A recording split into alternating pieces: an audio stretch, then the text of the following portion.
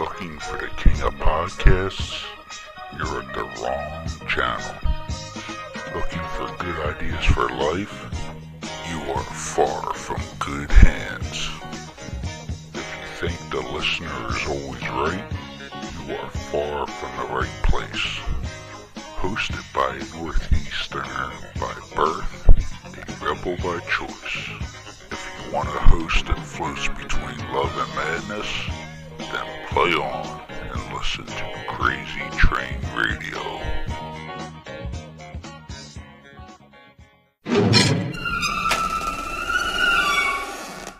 What up, Crazy Train Radio?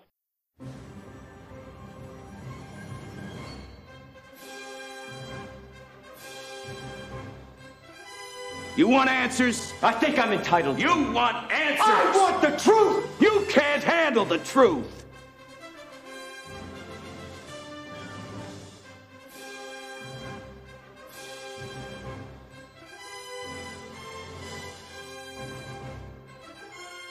I love scotch.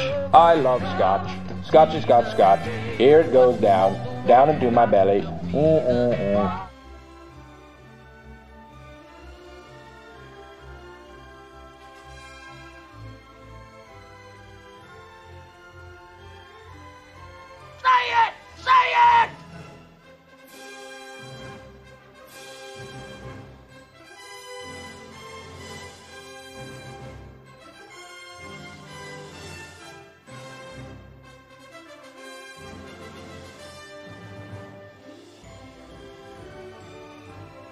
Don't mess with me, I'm one crazy mofo.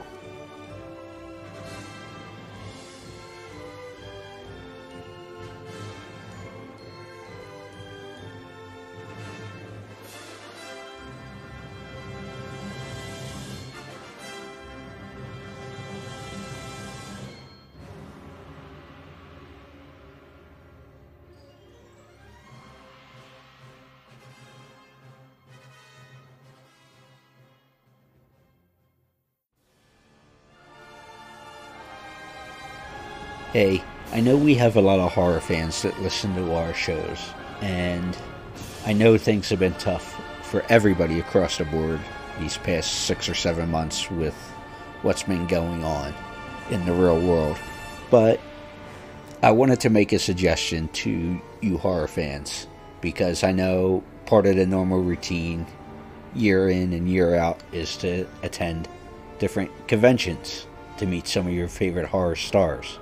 However, none of us have been able to do that because of obvious reasons. But I do have a little suggestion for you. SignatureHorror.com. Now, some may ask, what is that? Well, they obtain autographs for the fans from some of their favorite stars, from some of their favorite franchises, whether it be the original Texas Chainsaw Massacre, Friday the 13th, Nightmare on Elm Street, and many more. They have different options, such as, besides getting their autographs, you can do live Zoom calls with your favorite stars. You can do personalized videos for people, greetings of some sort. They just have many options. So if you're looking to spend some money that you may have spent at conventions, check them out and see the options they have. SignatureHorror.com. That's right, SignatureHorror.com.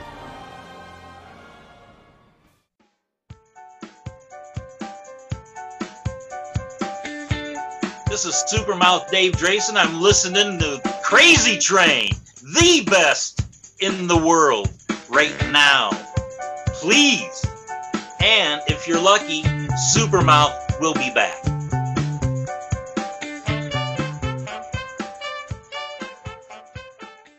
Hey folks, it's your least favorite host in the podcast world, Croc, Jonathan Steele. And I'm Elena, your favorite host from the Emerald Isles. And boy, do we have a good one for you today.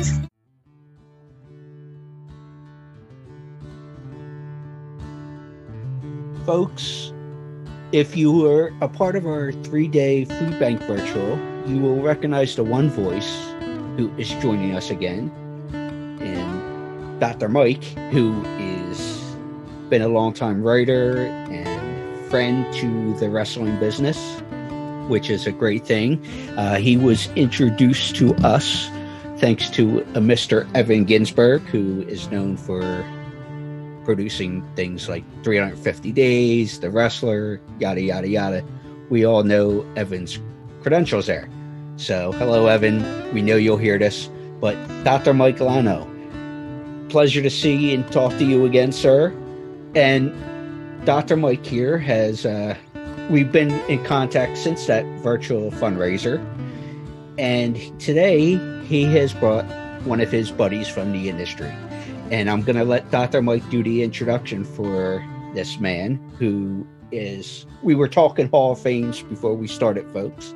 But I know for a fact he's a member of the Midwest Championship Hall of Fame. So, Dr. Mike, would you like to do a full introduction for this guest?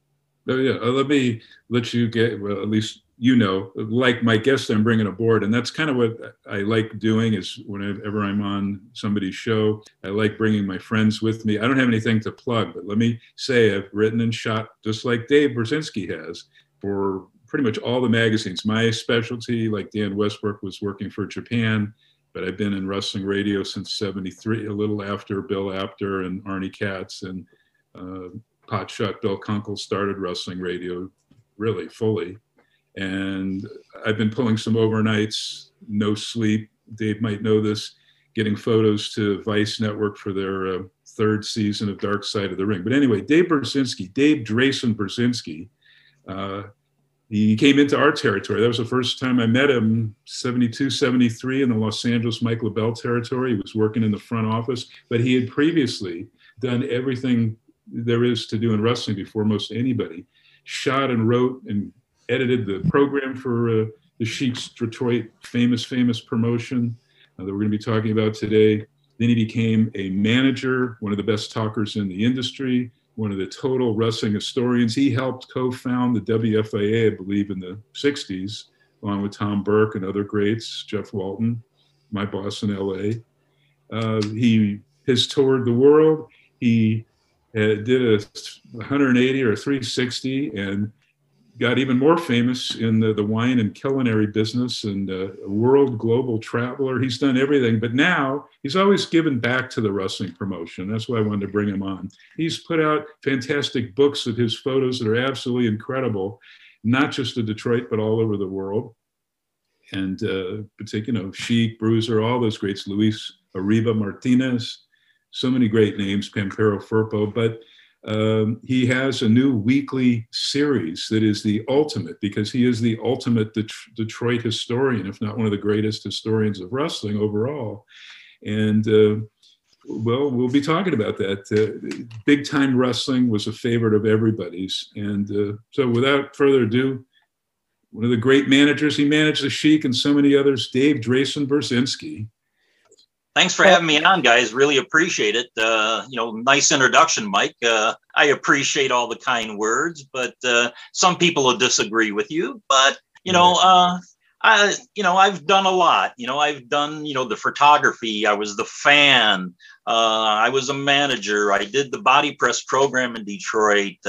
When I came out to LA, I helped, like the front office with Jeff Walton and Don Wilson and Larry Korn and Bob Kubik and, all those guys. I helped, the promotion out there, setting up the ring, everything from, passing out posters to running a ticket office to promoting.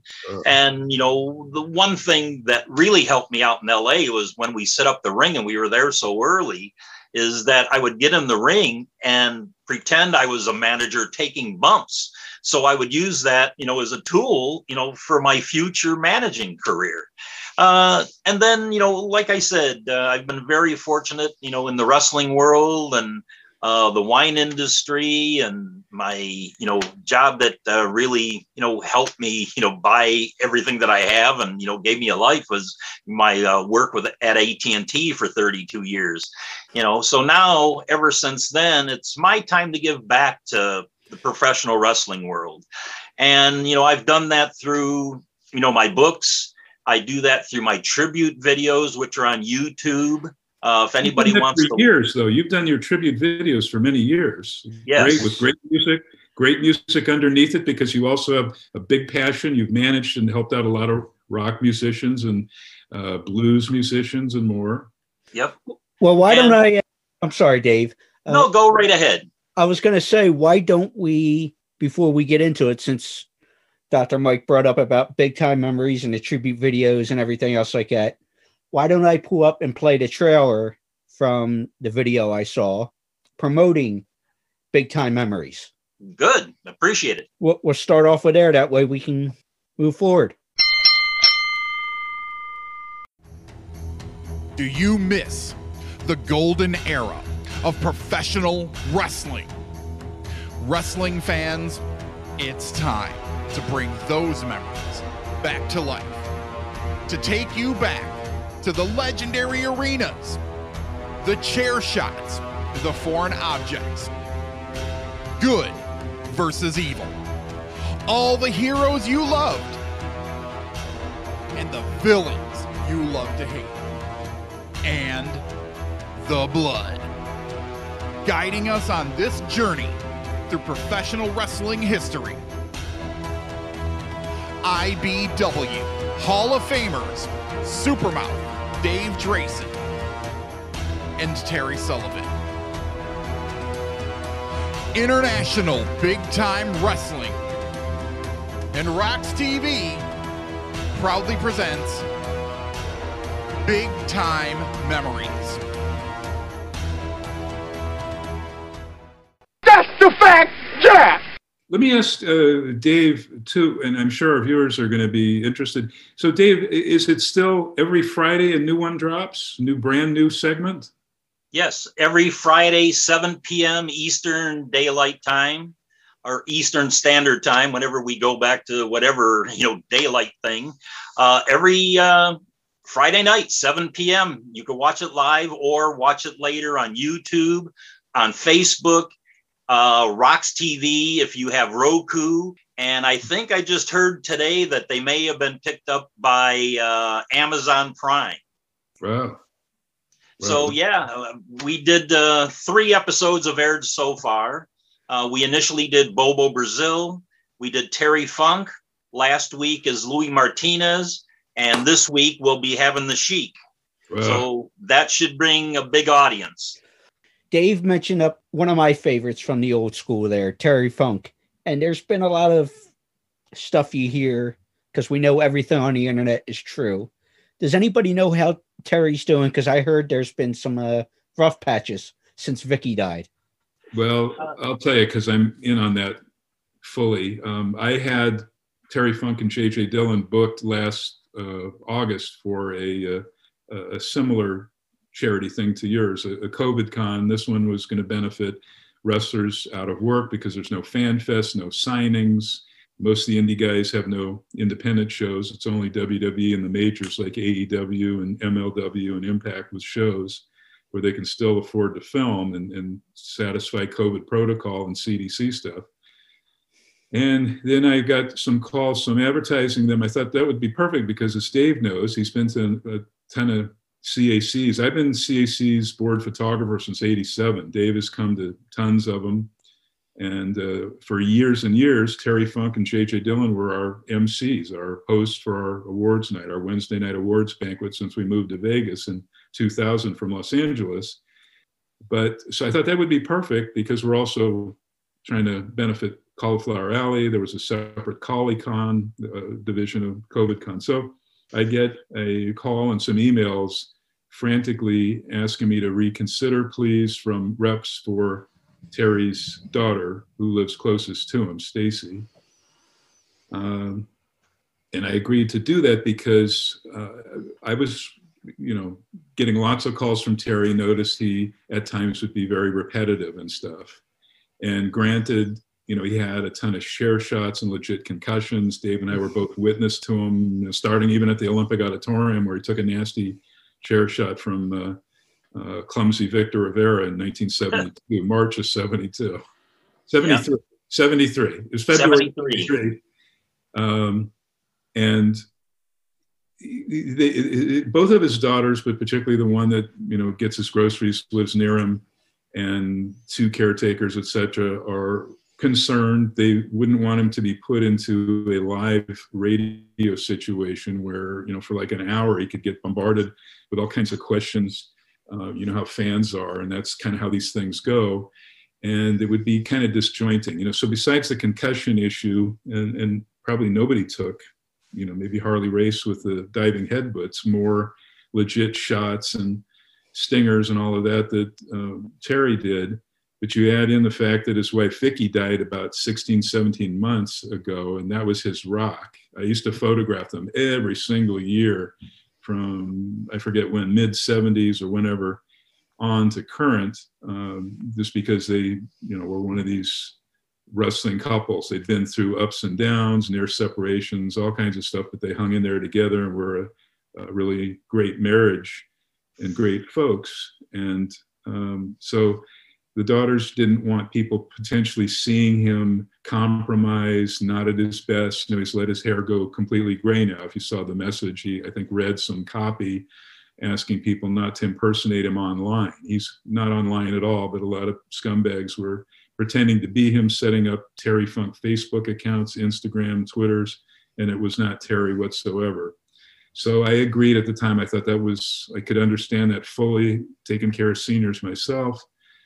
We want people to remember Terry at his absolute, best, in his prime, not, potentially one that might say the same thing over and over, because he has his good and bad days, and like anybody that age, and add in the concussions, add in the supreme depression. He goes and visits Vicky's gravesite. They moved off the ranch to a place nearby, but the place where she's buried is nearby the new place where Terry's all by himself now. And he visits her gravesite at least once every single day, sometimes twice. So he is, it's a lot of grief to have to deal with. Not a lot of people could handle it like Terry. So that's where he is now. And the wish from even this new guy they hired to take care of his social media and eliminate people pretending to be him, they all have said, we kind of want to have fans have around the world, particularly Japan and the US and Europe and Mexico, et cetera, have or maintain him in his prime in their mindset. So it's not that he won't do radio or appearances or anything like that after COVID is done, but and so I respected what I was asked to do, and I thought, yeah, I certainly can see that. And so instead I went with the Butcher. Now, have you watched my episode, or mine and Terry Sullivan's episode on Terry Funk? No, I haven't seen it yet, so I want to, and I will now. And that's what we're trying to do. We're trying to honor the legends of the past, and bring them into light to fans who may not know. I mean, a lot of new fans will know who Terry Funk is, but a lot of fans I've heard from so far, they didn't know who Louis Martinez was. But then I got, great response that said, I may not know who Louis Martinez was when he was wrestling, but, through your show, I learned so much about him. And that's what we're trying to do. And the way we got started on this whole project is, as Mike, is that some years ago, there was a documentary done on Detroit, history of Detroit wrestling that just failed miserably, and they failed to tell the real story of the history of wrestling in Detroit. At a point, I voiced my displeasure with it, and so did Rudy Hill, the wrestler and promoter for International Big Time Wrestling. So we voiced our displeasure, and then, we were challenged over the years that said, if you could do it better, go ahead, put your money where your mouth is. Well, why would I want to do a documentary that, people don't buy DVDs these days, everything, they watch on the internet, or, try to get everything for free. So I came up with this idea a few years ago with Terry Sullivan, because I kept hearing this. Well, if you could do it better, do it, or shut up. Well, it just started to get to me. So I came up with this idea, and I said, Terry Sullivan lives in Toledo, Ohio, and I'm in suburban Detroit. so it's not that far, about an hour's drive. So I said, Terry, why don't you come up and spend the weekend at my house here, and let's set up a camera and we'll just interview each other. And we'll start, relaying, the stories of what we know on the inside and, about all the boys that, we worked with around here. So we decided to do it, and then COVID hit. And so that project got put up by the wayside. So I was doing this other segment for International Big Time Wrestling called Dave Drayson's Wine Cellar. And what it was like a takeoff on Roddy Piper's Pit. I would sit, drink wine, interview a wrestler, and if they were one of the baby faces, I'd run them down and, just make fun of them and, not pay attention to what they had to say. But if they were a heel, I would just, glorify them as, a heel manager should. So it was a successful, little show. But then, COVID hit again, it's like, so that was put on the wayside for a while. So when the promoter of International Big Time Wrestling heard that me and Terry had this idea of retelling the story, the true story of Detroit wrestling, they said, well, we have this TV company, Rocks TV, let us film it and let's do it, tell the story, let's do it better, and, and give it to people for free. And, how could you beat that? The production, that they do is wonderful. The guys there, Rudy Hill and Carlito and Bobby and Nick and Mongoose, everybody, they'd make a great show. And they'd let me and Terry, just sit there. We sit there as two friends talking wrestling, and they just turn the camera on. And, when we're done, they turn the camera off. They just let us go. We have free run of what we do, and they really love what we're doing. So, we're having a lot of fun with it. We have more episodes coming up. We have Mickey Doyle, like I said, the Sheik this Friday, Abdullah the Butcher, Andre the Giant, Al Costello and the History of the Kangaroos. This weekend, we're doing a bunch of new shows, with Pampero Firpo, Killer Brooks, Tony Marino. We're doing the girls of Big Time Wrestling, all the managers that used to work here.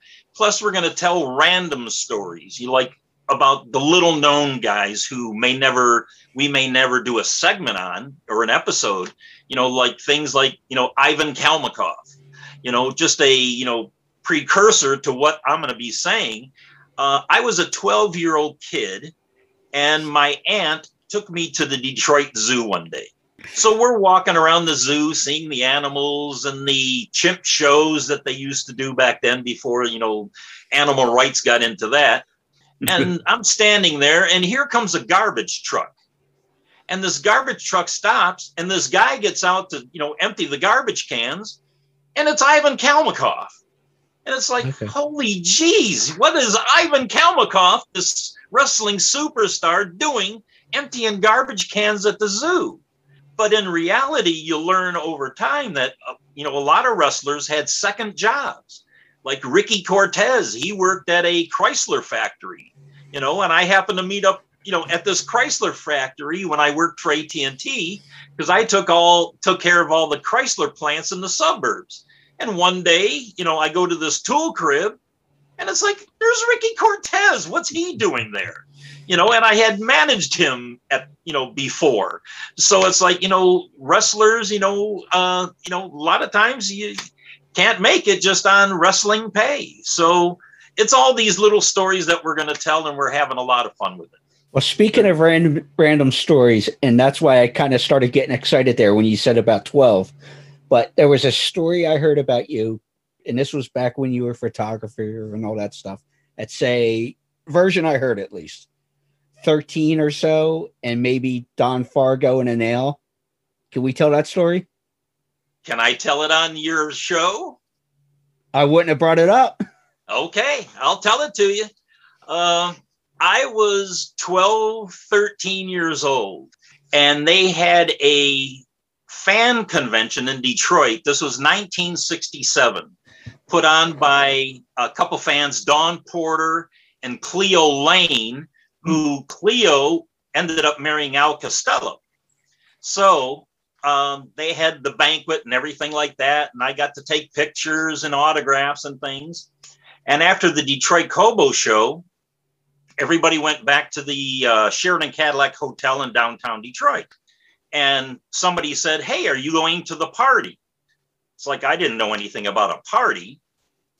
So yeah, it's up in Dawn Porter's suite. So they invited me up there. I go up there. Excuse me. So there's like Dick the Bulldog Brower there. There's Bobby Shane is there. Lord Layton is there. And it's like, I'm a 12-year-old kid and I'm in heaven. And I got my camera and I asked, can I take pictures? And it's like, they were sort of kayfabing me, and I understand that. So then at one point, here's a knock on the door. Lord Layton opens up the door and Donnie Fargo walks in.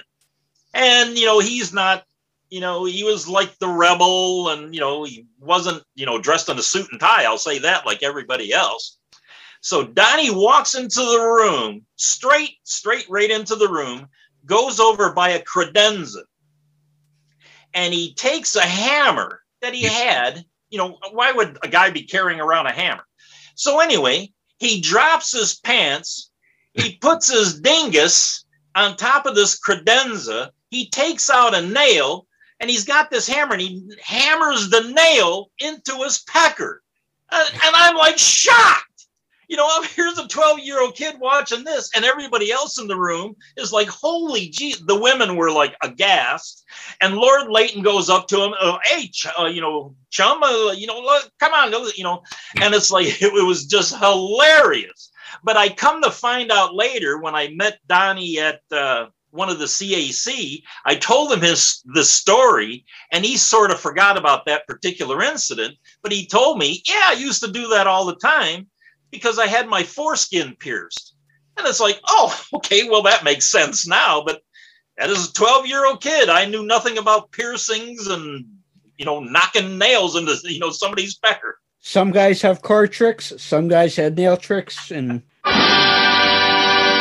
hey, he was ahead of his time because, Dave, I'm sure you've heard of this. Both of you might have heard of Puppetry of the Penis. It was a touring group, a theatrical thing like El Grande de Coca-Cola or one of those, or Dave and I were talking about Beach Blanket Babylon in San Francisco, but it was a touring thing where these guys would do all that and nobody would know. They were all pierced and tatted downstairs. And so that is pretty crazy. I saw him before he came to Cauliflower Alley, Dave. He was at a Gulf Coast reunion, the one I went with. Ray Stevens and his wrestler wife, Teresa Thieves, paid my way there in exchange for me being the one that would drive the rental car from New Orleans Airport to Mobile, Alabama, where we had to go in pouring rain. I mean, I couldn't see shit for 6 feet. But Donnie Fargo, when he was there and I was chatting him up, he had more tattoos all over the place than Jimmy Valiant. And Jimmy Valiant has got a ton, as you know. But Jimmy Valiant, what a sweetheart of a guy he is. Nicest guy in the world. He lets so many people come to his dojo, his training facility, for free. Yeah, he's like a saint. And there are a few guys as nice as him. And he had the Detroit history. Was he working as Jim Vallon for Chic or the promoter immediately prior to Joyce and Chic? Yeah, he came into Detroit as Big John Vallon. And the thing about Jimmy Valiant is, I happened to meet him before he made his debut as a wrestler. I met him in Cincinnati at another one of these, fan conventions in 1966, and happened to meet him. We got to talking. And then, in 1967, he came into Detroit as John Vallon. And it's like, wow, great. Here's this guy that I met last year, and now he's a wrestler. And we've been friends ever since. Wow. And he's still married to Angel, right? Yes. Okay. Oh, another sweetheart of a gal. Yeah, really nice folks. Donnie Fargo, was he part of the Dillingers back then? Yep. The Chain Gang? Yeah, Chain Gang. He was, He's been through a lot of different incarnations. Yeah, and he lived every one of his gimmicks, too. You know, when he got into the Dillinger's thing, he had the Hell's Angels, jackets and stuff, and piercings and pins in his ears and eyes and nose and mouth and and then he was a Legionnaire with what was it? Rene Goulet. Yeah, Rene Goulet, exactly. Her Bruisers, WWA. Yeah, and then he was Donnie Fargo, like a handsome thing. And that's where Greg Valentine got his start in Detroit. I believe it was 1969. As a favor to Johnny Valentine, he brought in Greg Valentine, who was just training to be a wrestler. And he put Greg in to manage Donnie Fargo, and he was Babyface Nelson. So that's how he got his start. And maybe 6-8 months later, he was wrestling as Johnny Fargo before he became, Greg Valentine. Pretty of their time for Ohio, I thought, for Johnny Powers and Pedro Martinez's Buffalo, Ohio promotion then, the territory. Yep. I'm sorry, Jonathan, go ahead. No, I was going to ask, since we're talking the Detroit time period, first I want to bring up about managing and working for the Sheik, but from stories I've heard from the older generations and guys like yourselves, that when Sheik and his wife took over, every territory seemed to have a good 15 to 25 year run, depending on where they were and such. But what made Detroit so unique? Obviously, you had guys like Bobo Brazil, you had Bobby Heenan come through, and the Sheik was running stuff. And what made Detroit in that area so successful? I would say the talent that came through here. I mean, besides, the regular guys who are here, like, Sheik and Bobo. But then you had, Killer Brooks came in, doing, as an enhancement talent at his start, and became, one of the greatest, in big time wrestling history. When the war with Dick the Bruiser started, Sheik was bringing in, like, Gene Kiniski and Mil Mascaras and Fred Blassie and everybody from around the country. So Detroit wrestling fans, they were treated to a smorgasbord of the greatest wrestlers, from around the world, for many years. And then the Sheik was really a pioneer back in 1972, where he was the first promoter, really, who bought a mobile TV truck and started filming his matches in all the territory arenas. And that's what, for TV, people were seeing, matches from, different cities, like, besides Detroit, but Toledo, Ohio, Dayton, Cincinnati, Cleveland. They were seeing these great live matches instead of these, studio squash matches all the time. So the Sheik, he was a genius at his promotion. I mean, he gets a bad rap sometimes about, the way he treated some guys, other guys, their payoffs, but he was great to me. He was great to a lot of guys. But, if he liked you, you were part of his family. If he didn't care for you, he just treats you, like, do your job and, get away from me. Well, would that be when you mentioned payoffs? And me and Dr. Mike were talking about them before you jumped on. Like, I've heard a story that there was maybe a shortage with Bruno as far as payoff. Yes, I was there that day. The one time he brought him in, I think this was 1973, maybe late 72. Bruno and the Sheik had a bout at Cobo, and it went to, they were both disqualified, fighting outside the ring. And because I knew Bruno, I met him a couple times, and through our good friend Georgianne, I always call her Orsi, but I could never pronounce her last name. She married the big Greek later. It was Orsi, and then when she married the Macropolis. Yes, exactly. So anyway, after the show, Bruno asked if I wanted to go out to dinner, so I had my car. He didn't have any trans or anything. So I said, yeah, where would you like to go? And he said, take me to that Chinese place you took me to last time. And I think it was called Victor Lim's in downtown Detroit. And we had a great meal. And he said, hey, I'm supposed to be back here in 2 weeks, to go against the Sheik again. He says, keep it between me and you, but I won't be here. I says, why not? He says, well, Sheik promised me $2,000 payoff, and my check today was for $800. So he said, I don't need this aggravation. So 2 weeks came, I kept my mouth shut, and, main event comes and Bruno doesn't show up, and the fans are waiting for this, epic battle. And what they did, they announced that, Bruno's flight was delayed or something like that.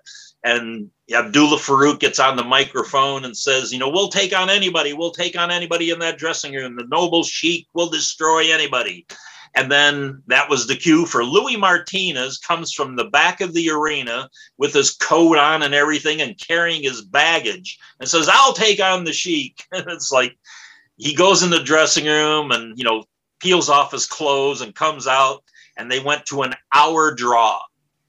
So the fans went home happy, even though Bruno didn't show up. That's not unusual, though. We don't want to pin that on the Sheik, because you look at and I'm like Dave. I know every territory intimately. You can tell me the year and the month, and I can tell you who was there. But Detroit had the greatest group of regulars who lived and worked there. I think of pretty much any, because, like my own primary home base of LA, really, we had Tolis, Blassie, Gordon Goliath, Shibuya Saito. It was great, but it was not on par with Sheik and Brazil and Firpo and so many. Marino and Tim Brooks, obviously, and Stomper Guy Mitchell. Tex Calhoun and Johnny Valentine. Tex McKenzie. You had the Kangaroos. You had Von Hessen, Von Schatz. You had the Hells Angels. Speaking of the Hells Angels, Chris Colt, once the Hells Angels broke up, Chris Colt came in as a singles for a while. And he was Sheik only used a mid-card, which I really didn't understand, because to me, Chris Colt is the most unsung hero in professional wrestling history. Most underused, most underappreciated. And he made a name for himself in a few territories, but he was never given the due as a great wrestler and entertainer that he was. And in 1973, I saw a match between Chris Colt and Cowboy Frankie Lane. And to me, that is the greatest wrestling match I have ever seen. And I've seen Dory Jr. against Briscoe. I've seen Murdoch and Rhodes against so many guys. I've seen, great matches all around the country when I traveled. But nothing to me can personally top, Chris Colt versus Cowboy Frankie Lane. Let me ask you something right there, because, before you came in, and did you come into Los Angeles in like November, December 72 or early 73? No, summer of 73. Okay, summer. Okay. Frankie Lane had already left, but returned. But he came in for us like August or July of 71, and they put the strap on him eventually. He was on TV. It was, one of those Vince Jr. things where he beat Black Gordman in like 8 seconds, dropkick pin. They kept touting it was the quickest America's title match. That was our lead singles strap. And on a work night basis, for that brief period that he was there until he had to drop to Killer Kowalski, he just really delivered. So you're absolutely right. And then we know what happened with him, which was a real shame. But he came back, and I think you were still with us when he came back for whatever it was, the 73. Yeah, it was the 73 January Battle Royal. We had our annual biggest card of the year every January, 22-man Battle Royal, as did my secondary home base, San Francisco. Roy every January had his 18-man but it actually had way more talent. But Frankie Lane came back as a heel, brought the cowgirl valet she never uttered one word. I don't know why you have a manager or valet, they don't speak. But he just was an excellent worker. But then we know the problems I really probably shouldn't get into with All Japan, and his sphere of excellence, it just went down the toilet. It was a real crime because Frankie Lane was superb. He was great in the ring. And obviously Colt was great. And a lot of guys, they just get underrated or forgotten. And that's what your series of documentaries. I mean, I want to hear the nuts and bolts and have you guys discuss. I could listen to it for 3 hours. Sheik Bruiser. When did he come in? Was it early 72? Why did he think he could come in? You know, he had great talent from Indianapolis, but why do that? You know, we had territory wars in Atlanta, Annie Gunkel taking on the NWA, the Paul Jones Atlanta office, and obviously Montreal, Rougeos versus the Vachons Grand Prix, you know, stuff like that. So, you know, I'd love to, hey, I would go for an hour on Tiny Tim Hampton, let alone Chris Colt. Yeah, we keep our, segments, right about the 20-minute mark. Because if they sell it to another TV station, they want to, run commercials, for a half-hour show. So we try to keep it at 20 minutes. And that's what everybody has been saying. We've done, most of our shows are 20 minutes so far. And everybody's saying, I want more, which is good. You leave them wanting more. Rizzi told you that last Saturday. He said, leave them wanting more. And that's exactly what you do. And that's what we're doing. And, the funny thing, when you're bringing up when I worked out in LA, few funny things that happened when I was working out there. I mean, I left, after a Kobo show, and I left and I flew out to LA on a Sunday. And the night before at the Kobo, the Sheik burnt Johnny Valentine with the fire. Wow. Which, they worked it up, Valentine's in the hospital and he's going to be laid up for X amount of months and, stuff like that, recovering. So that first Wednesday when LA did TV at the Olympic, who shows up but Johnny Valentine? Well, he was on his way to Japan, which is why he was, leaving Detroit for a while. So anyway, he sees me and it's like, wait, what are you doing here? I said, well, I'm working for the office out here for a while. So he was shocked. And then Johnny Powers comes in, and he's going to Japan. So he's doing, like a week worth of shots there. And he's like, what are you doing here? So I'm working for the office out here, for a while.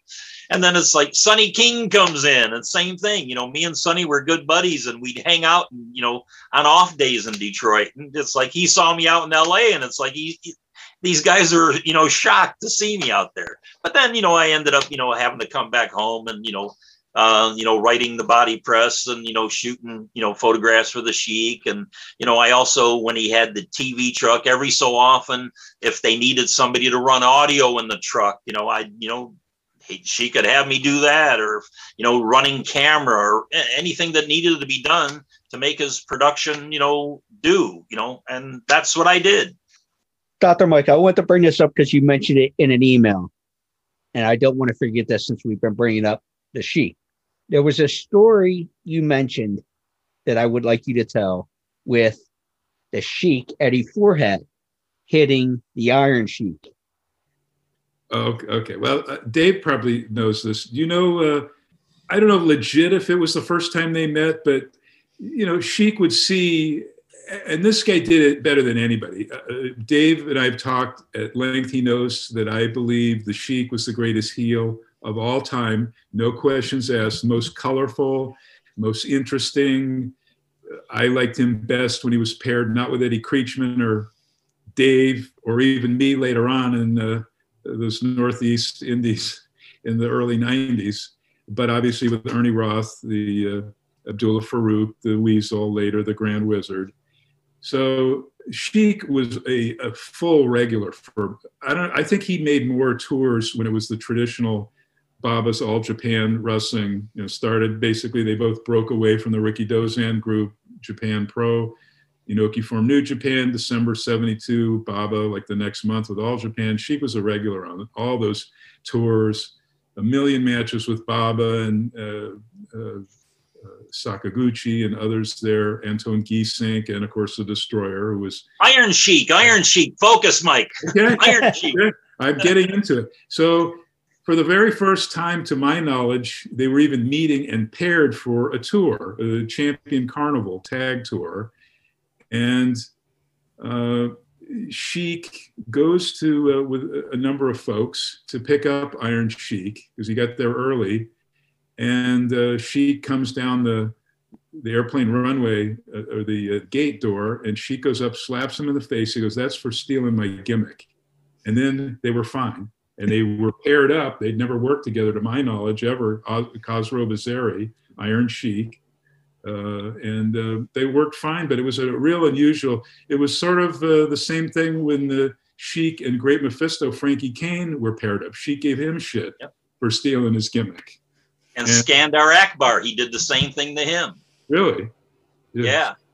Well, he was first. You know, it's your baby. You created this whole thing. And Dave, I want to point out, you said last weekend, that's Billy Graham's painting, his oil painting of the Sheik behind you? Yes. Superstar Billy Graham's. And then that's your photo. What's that other thing? Maybe you could hold it up. That's your photo of a bloody John Tolis, who I ran the fan club for. Who else is in that thing? Is that a body press? What is that? No, that was the piece that I did for the CAC, the ear. Oh, right. Of all your great photos. There's George Crybaby Cannon. Who's that with, Crybaby? The doctor taking his pulse. And now it was funny when I took the picture, George said, to the doctor, "Hey, check my heart." And the doctor said, without missing a beat, "George, I heard you don't have a heart." Yeah. So that's the story behind that. He was the captain in Detroit when he managed the next incarnation of the Fabulous Kangaroos, Kenton Costello. He was, wasn't he the captain? I am right, George Cannon. Yeah, that's what was on the back of his sweater. Had Cannon on the top, and underneath it, I am right. He was one of that's a whole episode there. I could spend 2 hours or more just hearing George Cannon stories. And, well, see, before I worked for George Cannon, when he started the Superstars of Wrestling promotion up in Canada, I knew George. I'd always take pictures and give him some, and was friends with him. And when he was managing the Kangaroos, and then later when he was managing Kurt Von Hess, and just on off days, like one day, George calls me up. He says, "Yeah, me and Kurt are coming over, the border. Meet us at the tunnel." So I met him at the tunnel. And he says, "Okay, I've got tickets. We're going to this burlesque show on 6 Mile and Woodward, a little seedy area of Detroit." So we go to this burlesque show, and we're sitting there, and there's just a bunch of old 60, 70, 80-year-old perverts in the audience, like looking up at these women who are, flashing their boobs and everything.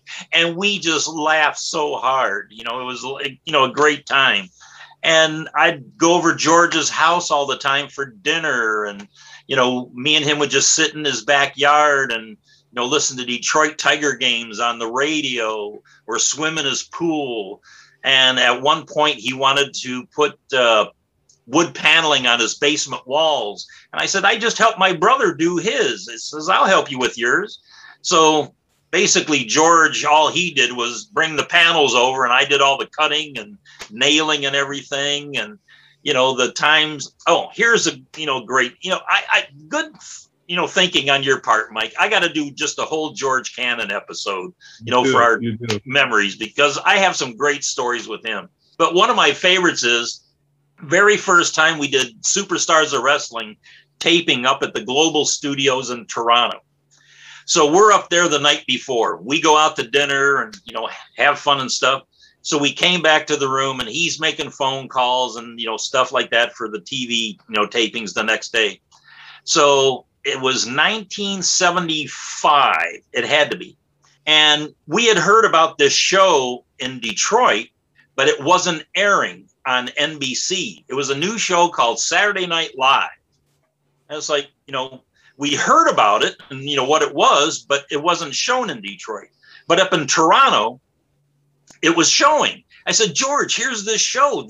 We got to watch this. It was Saturday Night Live. He goes, oh, okay, yeah, we'll watch it. And the guest host that night was Richard Pryor. And at one point, Richard Pryor is doing a word association. Chevy Chase. Chevy Chase. We were laughing so hard. George was sitting on his bed and he laughed so hard, he fell off the bed in between the two beds. And he's still laughing and I'm laughing and the skit's over and he can't get out from between the two beds. And just to see me trying to lift him out of there and stuff, we laughed so hard all night long. Sure as hell couldn't get away with that shit today. Let me tell you something quick. George, neither one of you guys has ever heard this before. I'll go really fast. I got some comp tickets. George Steele and I, along with a number of other talents, were doing voiceover for Mario, the infamous Mario Savoldi and his dad and his brother. They had all these tapes. And so Les Thatcher, myself, Honky Tonk Man, Greg Valentine was there, Orton Jr., but I get these comp tickets from an old girlfriend to go get front row at the Blue Man Troupe in Vegas at one of the fancy schmancy hotels, I forget which. And he sees these guys there. And he, I forget at which point, because they brought him up on stage because he kind of looked like them. He had the shaved or bald head and he was doing the shtick with them. But I think it was before they brought him up or immediately after. He looks at me, we're dead row center, front row, and he yells out, Mike, he was up on stage with him. He goes, Mike, they're stealing my gimmick, meaning the silent, bald guys doing this crazy shit. And the audience is laughing, but they weren't in on the joke. They didn't know he was a pro wrestler, legend, or school athletic teacher, any of that stuff. So it was classic George Steele. There's another guy, full episode on The Student, the masked student. Yeah, yep. Because we were talking George Steele, there was a story he told me. I don't think it was during our interview. I remember him telling it, and Dave might be familiar with it. So if you are, please, I'd like to hear your side of it. Because you also brought up the Detroit Tigers. And George had a story of, what was it, 84, they won the World Series? Yes. And George and a group of guys may have been out drinking the night before the game winning, where Detroit won it. Are you familiar with the story I'm thinking of? No, keep going. Well, who was that? Because my brain's not working straight. Who did Detroit beat that year? In 84, San Diego Padres. Okay, so I'm not sure. There was a couple guys from the Padres, and they were in Detroit. They won it in Detroit, correct? Yes. Okay, so anyway, George was out to dinner with some friends, whatever, being a local Michigan guy. And I'll keep it short because I can't remember specifics, but they happened to be going past this hotel that the Padres were staying at. And a couple guys on the team were just, hanging out by the lobby, whatever. Hey, aren't you George Animal Steele? Yeah, I'm George. How you guys doing? Yeah. And he knew who they were. Well, George, if we can, we'd like to buy you and your friends a drink. Okay. Going to the hotel, go to the bar, the whole bit. And next thing you know, he has them so shit-faced. But George was not the student, the teacher in this case. Mm-hmm. So they got drunk, and George always said, I take credit for Detroit winning the World Series that year because those guys couldn't play the next year or the next night.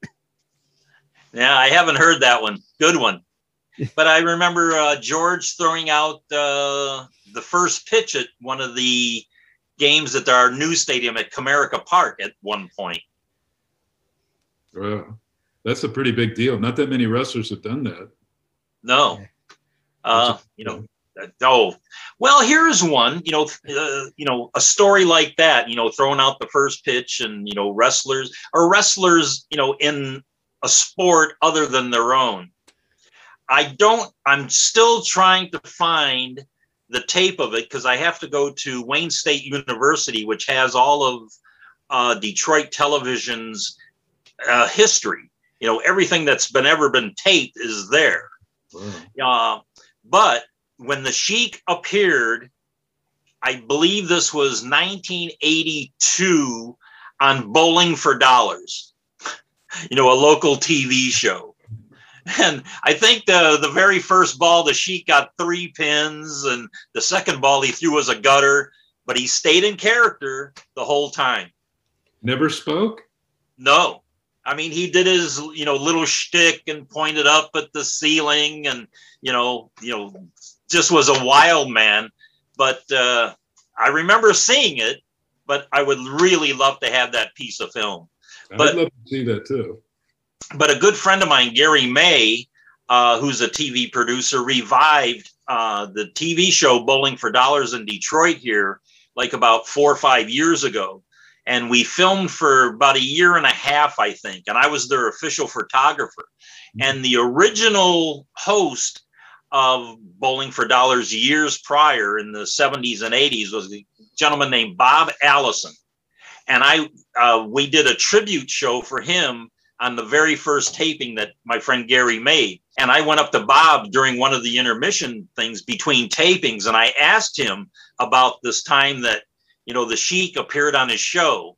But unfortunately, Bob was a little on the Alzheimer's side, and he didn't remember much of anything. So I couldn't get a remark from him about the Sheik appearing on the show.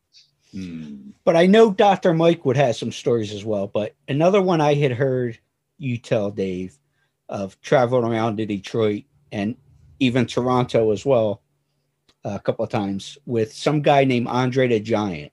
And I always love hearing stories of Andre.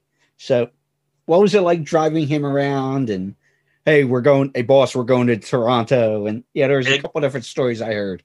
Exactly. Yeah. He called me boss. And at the time he came into Detroit, I had a big Ford LTD, and the Sheik had me drive him around for the first 2 weeks that he was here. Oh, great book. Yeah. And, you know, one time, you know, during his first week here, we were in Dayton, Ohio, which is about a 4-hour drive from Detroit.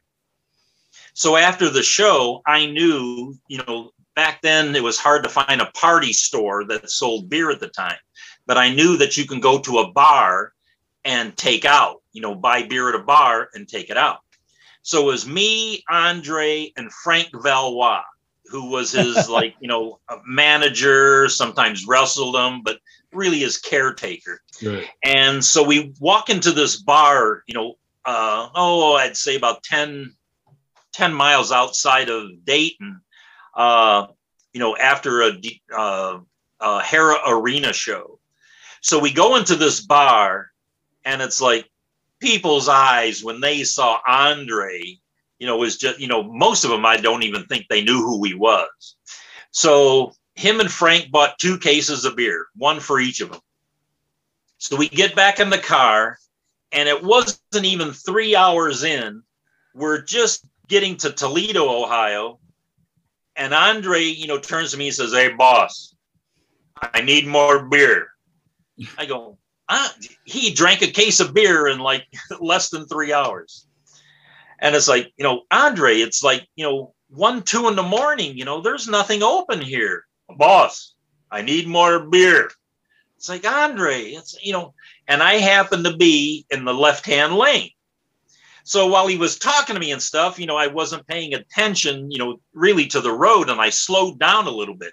And right as I did, a local Detroit beer, Stroh's, the Stroh's beer truck comes and starts passing me on my right-hand side.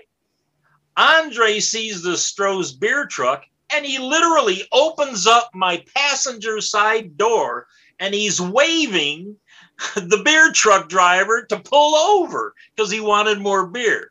Well, this, you know, driver sees this, you know, giant of a guy in the car trying to pull him over. He just took off, and I slowed down a little bit. You know, Andre didn't get any more beer that night, and he wasn't a happy camper. But one of my most famous one with Andre was the time after a Kobo show, I had to drive him up to Toronto. So he goes, hey, boss, I've never been to Toronto. Let's go early. So he wanted me to drive him around and show him some of the sights. I said, fine. I'll pick you up at the hotel, at 7 o'clock. So I pick him up, get across the border, driving on the 401. So we hit Toronto right about 10:30 in the morning. Well, neither of us had eaten or anything yet. So Andre says, let's get some breakfast. Okay. So the thing was, back in the 70s in Canada, at least in Ontario, establishments on the weekend either could have been open on a Saturday or a Sunday, but not both, unless you were like a pharmacy or something like that to be needed, or a restaurant. So I found this little dive, restaurant just off of Yonge Street. So we go in there, and it's a very small place. All it had was stools. There was like 8, swivel stools and a counter. So we walk in, we sit down, and the establishment owner was a Oriental man and his wife, who was like the waiter or waitress. So we sit down, and she looks at Andre, and she's only like less than 5 feet tall. Both of them were. She looks up at Andre, and she's like, whoa, almost like Godzilla, So now it's like, we see the menu, very small menu. So we're going to order our breakfast. So I ordered the typical. I got, scrambled eggs, bacon, toast, and, that was it. So it goes to Andre. Andre, so she's looking at Andre, with her little tablet, that little green tablet that, waitresses always had. And she said, well, what do you want? And Andre said, well, I want 1 dozen eggs. I want a loaf of toast. I want 1 pound bacon.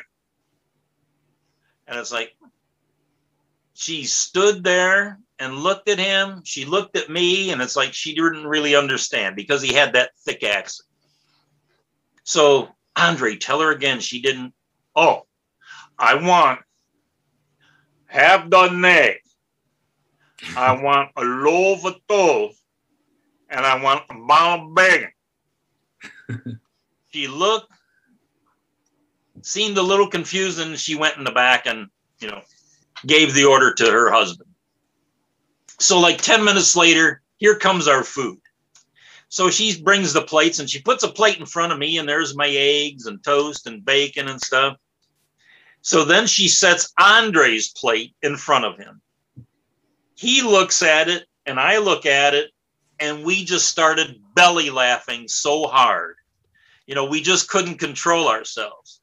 So, this poor little Oriental waitress, she's, looking, it's like, oh no, what's wrong? What's wrong? And, I start to tell her, we look at the plate again, and we just start laughing. So on Andre's plate was like a half a piece of egg.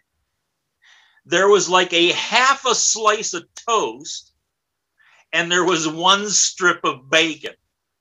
And it's like we couldn't help but laugh. So I had to tell the waitress, I says, no, his order's wrong. He wants he wants 6. He wants 6 eggs. And she's like, her eyes open like 6 eggs.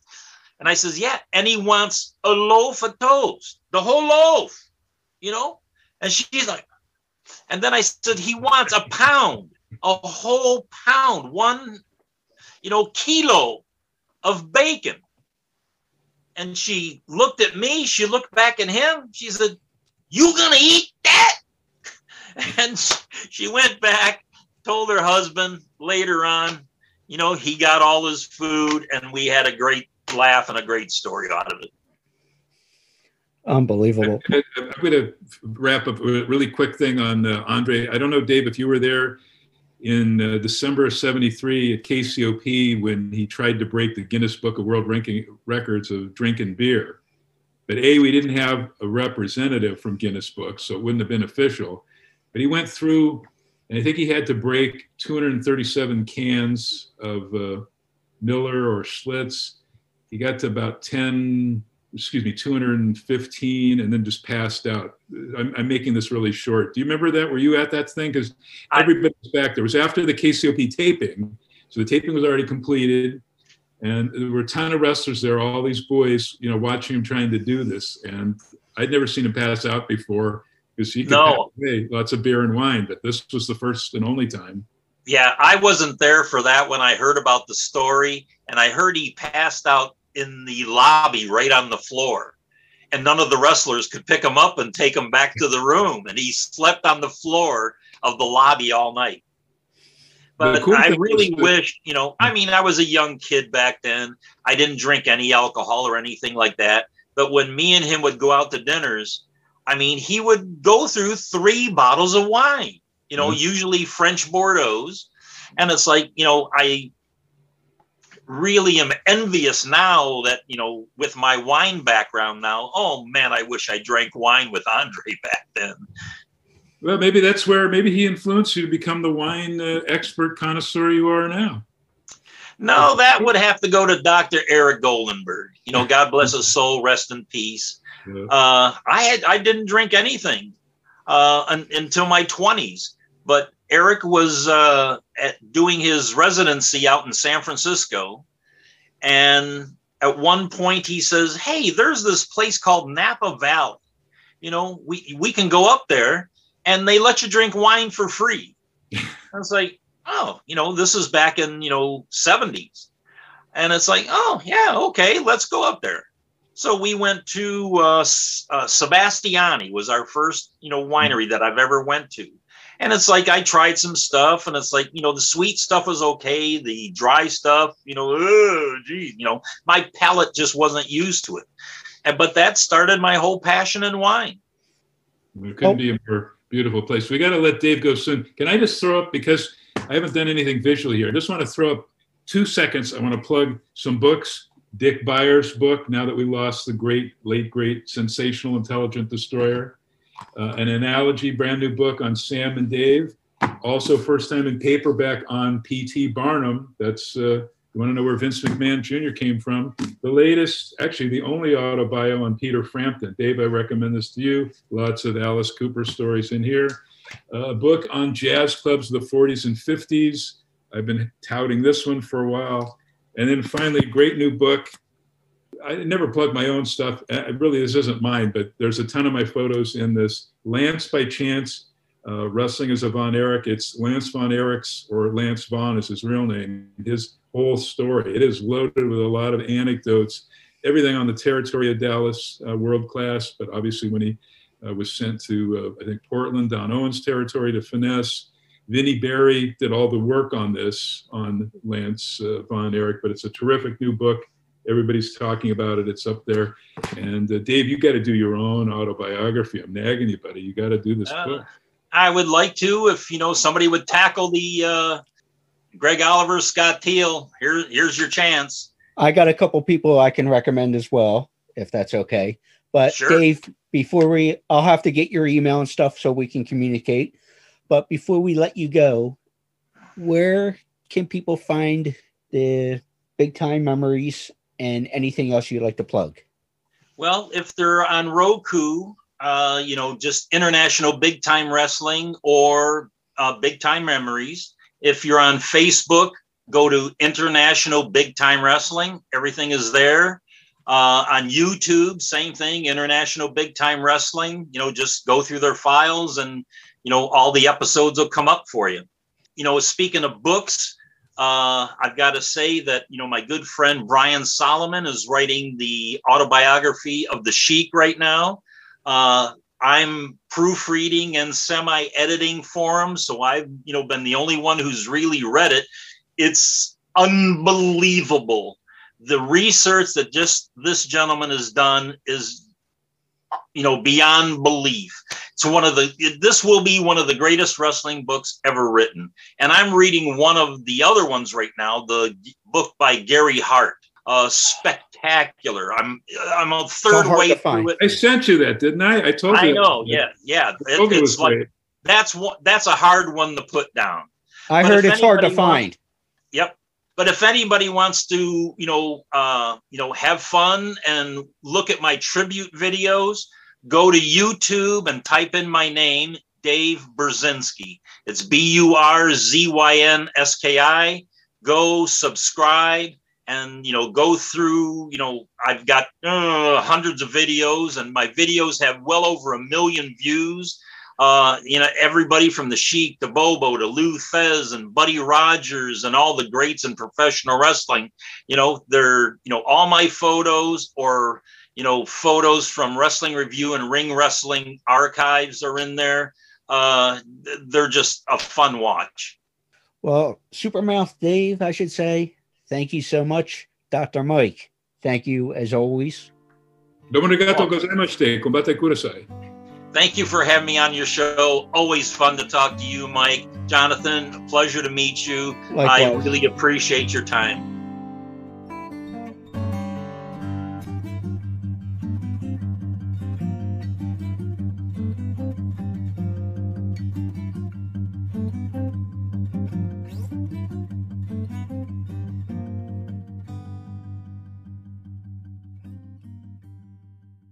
Not all football helmets are created equal.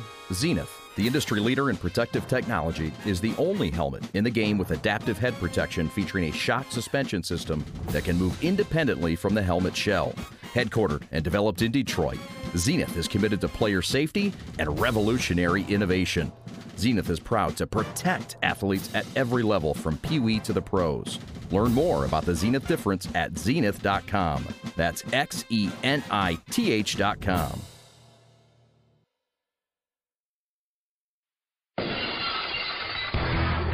Hey, Steve Alt, you're listening to Crazy Train Radio, and that's the bottom line.